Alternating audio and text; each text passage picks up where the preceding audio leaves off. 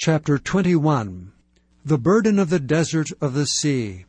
As whirlwinds in the South Sea pass through, so it cometh from the desert, from a terrible land.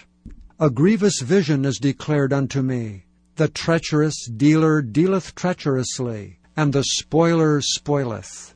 Go up, O Elam, besiege, O Media, all the signs thereof have I made to cease.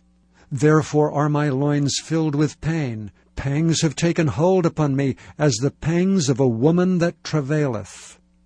I was bowed down at the hearing of it. I was dismayed at the seeing of it. My heart panted, fearfulness affrighted me. The night of my pleasure hath he turned into fear unto me. Prepare the table, watch in the watchtower, eat, drink. Arise, ye princes, and anoint the shield. For thus hath the Lord said unto me, Go, set a watchman, let him declare what he seeth. And he saw a chariot with a couple of horsemen, a chariot of asses and a chariot of camels. And he hearkened diligently with much heed, and he cried, A lion! My Lord, I stand continually upon the watchtower in the daytime, and I am set in my ward whole nights. And behold, here cometh a chariot of men with a couple of horsemen. And he answered and said, Babylon is fallen, and all the graven images of her gods he hath broken unto the ground. O my threshing, and the corn of my floor, that which I have heard of the Lord of hosts, the God of Israel, have I declared unto you.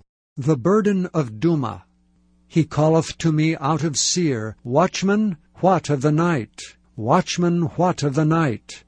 The watchman said, The morning cometh, and also the night. If ye will inquire, inquire ye. Return, come. The burden upon Arabia. In the forest in Arabia shall ye lodge, O ye travelling companies of Dedanim. The inhabitants of the land of Tema brought water to him that was thirsty. They prevented with their bread him that fled. For they fled from the swords, from the drawn sword, and from the bent bow, and from the grievousness of war. For thus hath the Lord said unto me, Within a year, according to the years of an hireling, and all the glory of Kedar shall fail.